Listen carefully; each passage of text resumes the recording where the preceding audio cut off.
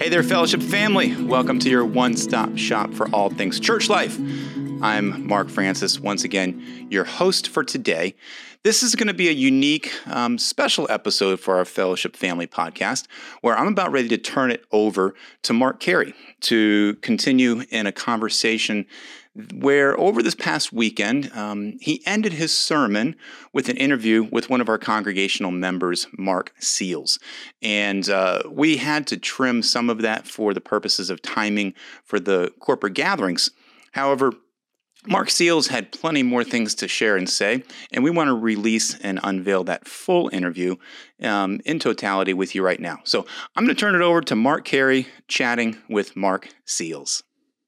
Mark Seals, you are here to share, I think, a pretty powerful story of what God is doing in your life, but it's a story and an encouragement and a challenge I think our whole congregation needs to hear. So let's start by kind of introducing you. Tell us a little bit about yourself, your family. Okay, well, Diane and I are from Alabama. We spent quite a few years in Tuscaloosa. In 2005, we decided God had given us some opportunities to make some changes. We moved to Arizona. We were transferred back east in 2008 and found this wonderful church, Fellowship Bible Church. And we were here from 2008 to 2012, had a home group that we hosted in our home, got very close to some really wonderful people. In 2012, we had an opportunity to move to Massachusetts for a different career opportunity, which we were there for 2 years. We had just a really unique opportunity to come back here in 2014, and we've been here ever since. So that aggregates to 12 total years of attending here at Fellowship, and it's been a wonderful experience for us. You have, and you've got kids and grandkids nearby too? We have 3 grown children. They all live in the Martinsburg, Charlestown area, and 5 grandchildren. They attend here as well, and so that's kind of the family. Yeah. So, Mark, share you have been going through some health challenges, and walk us through a little bit what your journey has been like health-wise recently. Sure. So in January of 2021, 15 months ago, I was diagnosed with esophageal angiocarcinoma with metastasis to all of my lymph nodes in my liver. By the time it was diagnosed, we were well into stage 4. 80% of my liver was involved with tumors and that type thing. So the prognosis was not very good. The oncologist has said there's just so much disease there that he used words like incurable and palliative care, which means we'll keep you comfortable and all that kind of thing. So back about this time last year, I was 140 pounds, extremely ill and grave health. And so one of my favorite movies was The Princess Bride, came on years and years ago. Mm-hmm. And I remember thinking back then there was a scene in there where they took one of the stars to Miracle Max. He was dead, right? Or they thought he was dead. So Billy Crystal is just this great actor. He was playing Miracle Max, and they took him in there and said, well, how can you help? He's dead. He said, well, woo-hoo-hoo, look who knows so much. It turns out your friend here is only mostly dead.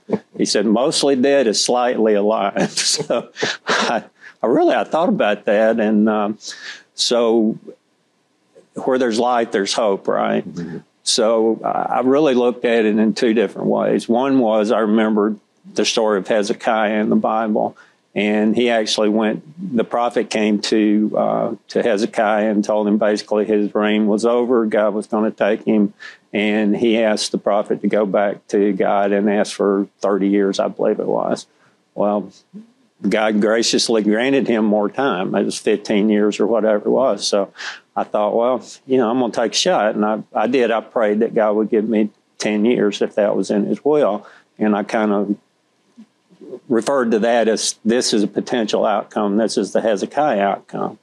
Alternatively, I thought through Jesus being in the Garden of Gethsemane, and basically what he said is, Lord, no way, there's got to be another way, because he knew what he was about to go through. Well, as it turns out, that was the way that God could redeem mankind, is through what Christ had to suffer, and that was God's will for him. So I thought, that may be the outcome here, that God has, as I'm going out, that, he'll allow me to use that for a different purpose. So it was kind of, at that time, it was two potential outcomes. It was going to be Hezekiah, or it was going to be the Garden of Gethsemane. Mm-hmm. The interesting thing is that it was difficult, and but Diane and I were able to really accept that after a lot of prayer, tons of people praying for us, but it was very likely at that time,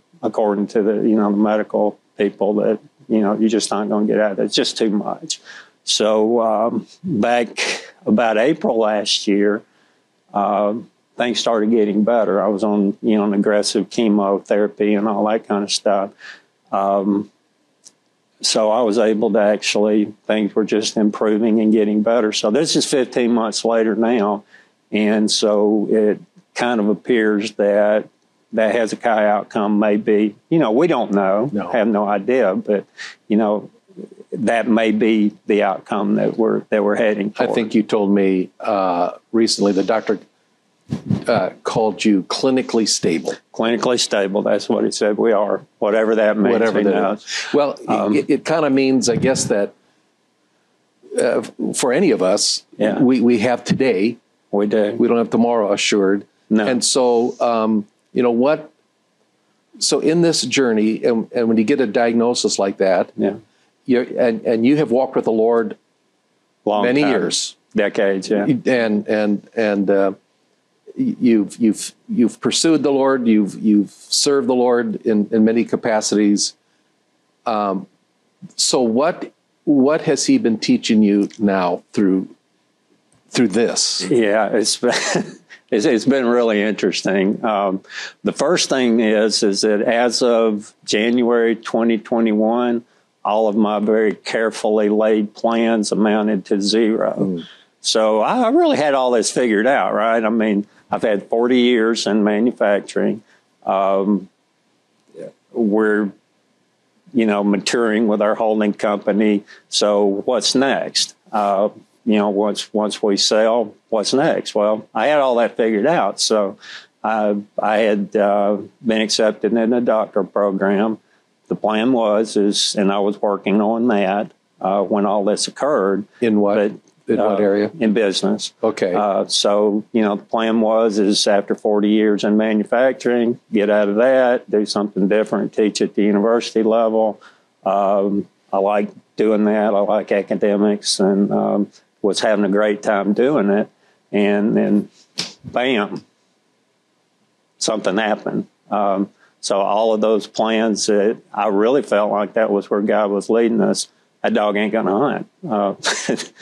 We're out of time. So that was quite a revelation. So the second thing that happened is that, and I tell people this, and, I kind of get funny looks, but I never had a moment of fear over this. I mean, basically the message was, you're done, and not fearing it. So I kind of, well, why is that? And it's just a simple thing that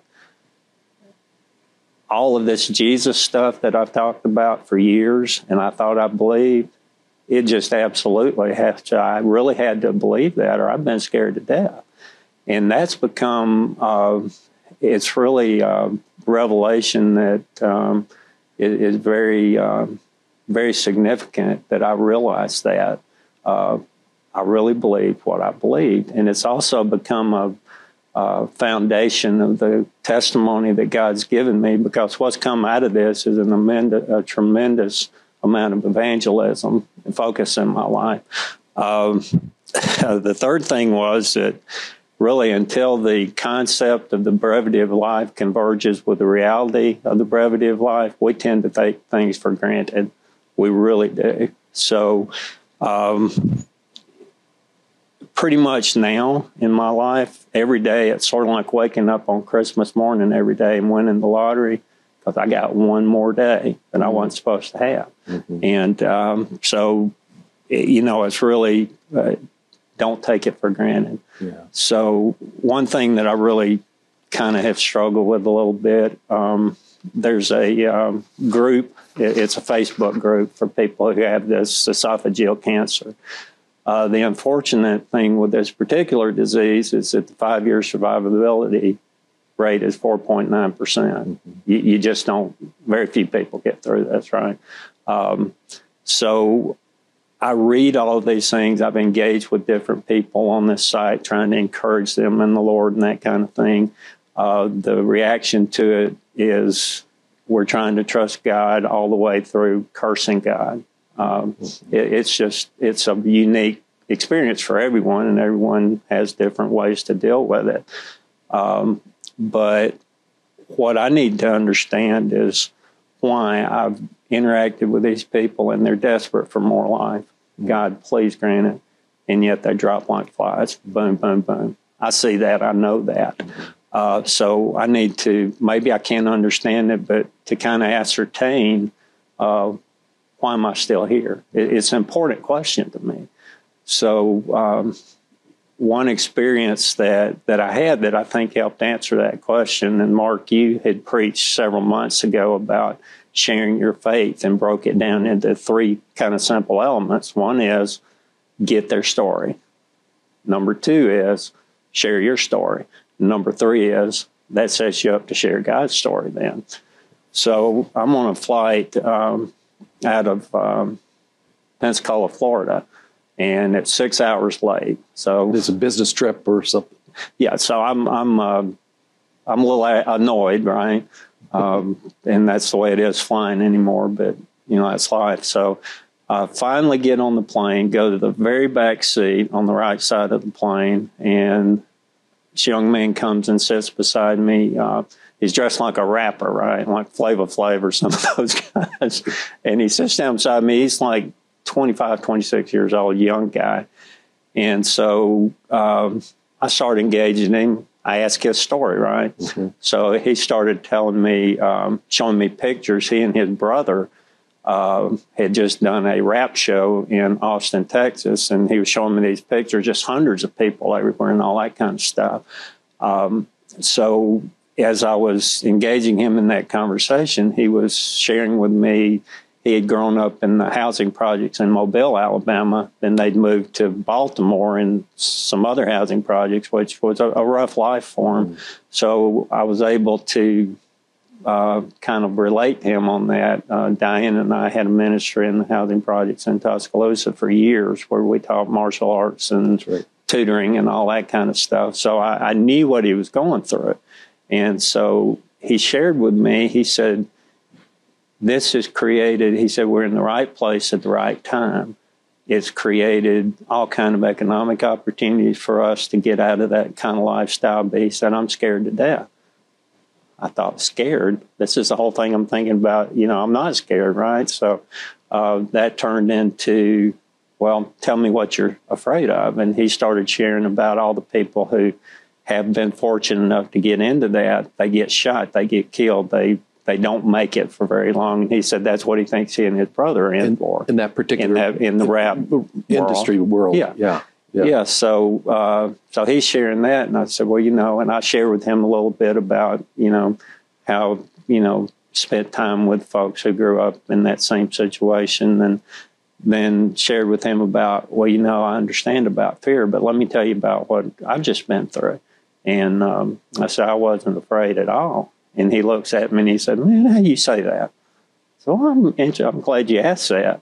Well, now it's time to tell God's story, and was able to share on that flight with that kid right then, the gospel. And he was ready to hear it, and he prayed right then. That's what he wanted. That's right on the plane. That's what he did, right on the plane.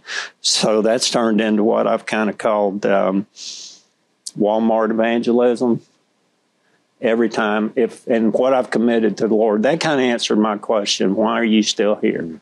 Well, I'm here to share every single possibility I have to share the gospel with people through, the story that I tell. When you say the C word, people kind of, there's a visceral reaction to it. And then when you start talking about, that's life and death, that's here and now, and what that means, in terms of God and faith, it really resonates with people. So that's kind of why I believe that God has me here. So I've shared in Walmart, Dick's Sporting Goods, hotel desk, everywhere. If I can get 3 minutes with you and it looks like I'm going to, guess what you're going to hear? You're just going to hear it. If you don't want to hear it, you can tell me to stop. But I do not want to miss a single solitary opportunity to share the faith in Christ with people. That's so you could spend these days focused on yourself and what you're going through, or you've chosen to spend these days sharing his story, pointing to his story. That's exactly right. And there's what I've been thinking, and I've shared this with people. I said, there's one conversation that I refuse to have. We're going to all stand before Jesus when our time is at end. His blood will cover everything. But one conversation that ain't going to happen is when he asked me what I did with this extra time. I'm not going to say I made more money or I went fishing more or I had some me time. Yeah, your bucket list. I'm going to say I shared every single opportunity to share Christ's love. I did it. Yeah. And that's it. Any particular passages of Scripture that God is kind of that has become more real to you? Well, there's really two, Mark. One of them is that we go through life, and I'm talking about that convergence of it's a concept of how brief life is, and there's a reality of it. I've never felt as alive as I have since I was that close to death. It's just an inverse. It's the way things work, right? So one thing that we need to finish well in this life. Whether you think you're anywhere close to being finished or not, you don't know. You think you do. I thought I did. Like I say, I had it all figured out, man. This is how it's going to go, and this is all good. Thank you, Lord. All that kind of stuff. Well, it didn't. 2 Timothy 4:7. I fought the good fight. I finished the course. I've kept the faith. Mm-hmm. That's what I want to hear. Yeah. And the other thing is this: we're going through trials and tribulations, and we're promised those, right? And God's faithful to make sure we get those. So a lot of the struggle is in our mind and in our heart. It's what we think. And so one scripture is Psalms 14:19. It's just, may the words of my mouth and the meditation of my heart be acceptable in your sight. I mean, that's huge. It's the things that we allow in because, our lives are like this. We go through different thoughts, different emotions and all that. But, if we're guided by Him in what we allow within our thoughts and our heart and the words that we say, it just makes a big difference.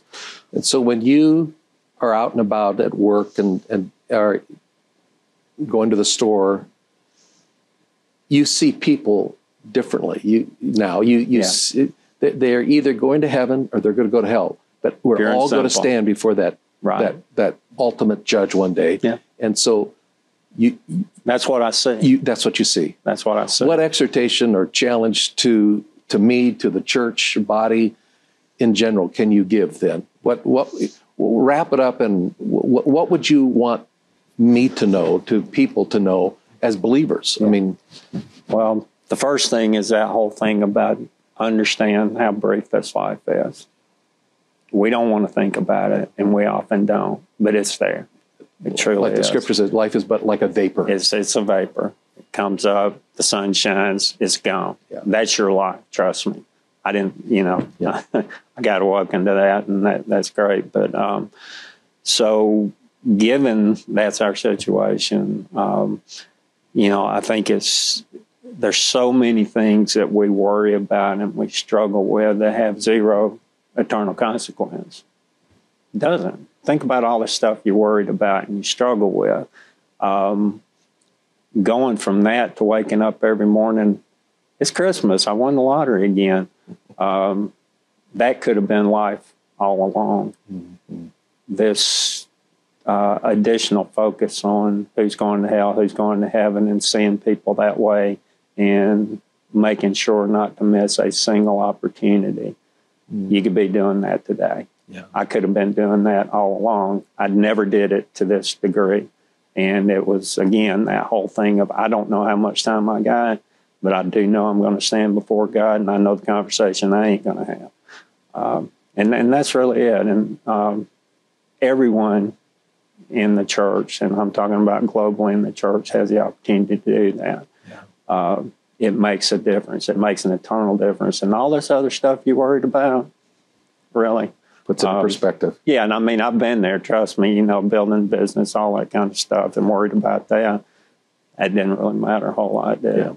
Yeah. So that's my exhortation is take the opportunity, do it now while you can. As a friend once said, the only thing we can take to heaven is a friend. Yeah. So one of the big things that I did learn, and this came from it's just a quote from a book that a good friend told me, and it was this: for the unbeliever, this world is as good as things will ever be for you. For the believer, this world is as bad as things will ever be for you. Let that sink in and see how that affects your heart and your mind. Yeah, it does. Thanks, Mark, for sharing the story. Let me pray for you, if I can. Father, we're grateful that you have given us your word of truth, and this is how we gain perspective of what really consists of life. Life is not about the things we possess and acquire. It's beyond that. It's a relationship with you. Lord Jesus, you said, this is eternal life, that we know you. And I pray for Mark in this health challenge. I would ask for healing. I would ask that you would continue to sustain his life and use him as you have in a continued powerful way in people's lives. Open those doors of opportunity. And clearly, he has eyes to see those opportunities and a mouth to open and a heart that will share with people. Continue to provide each day those opportunities. But for us as well, who've heard this testimony, I pray, Lord, that it would awaken within us the reality that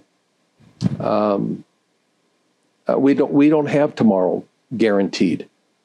And if we are your followers, we have today to bring honor and glory to you and to point others to the wonderful good news that you sent your Son, Father, to die for us and pay for our sins. And he rose again victorious, and that we can proclaim that good news and trust that you'll open their heart to accept it and believe it. Thank you, Father, that you've made eternal salvation so easy. Simple faith in Christ alone and his work for us. Challenge us, Father, and again, continue to bless Mark and Diane and the family and use them in a mighty way for your honor and glory. I pray these things in Christ's name. Amen. Amen. Well, thank you, Mark and Mark. I really appreciate hearing just the vulnerability of Mark Seals' testimony, where he is right now. And man, isn't it just encouraging to hear others in our body just share where they're at, where we get a chance to be encouraged and also motivated to live a life that God has called us to live. Thank you so much for that, Mark and Mark. Well, I want to thank you guys for watching and listening. And once again, as always, continue to share your thoughts or your stories with us, because we want to continue to share what is happening in the lives of our congregation and be encouraging and motivating and inspiring to share the gospel to those around us. So get on our website. Let us know if you have a story. There's ways to do that, opportunities to share your story. Let us know that you want to communicate just what is going on in your life. So I'd ask you to do that. You can go to fbcva.org/podcasts to give us some information about that, or fbcva.org/share my story. And continue to just live your life this week in light of, man, you don't know when your last moment will be. So until we do chat and meet again, let's let Christ be the focus of our lives each and every day.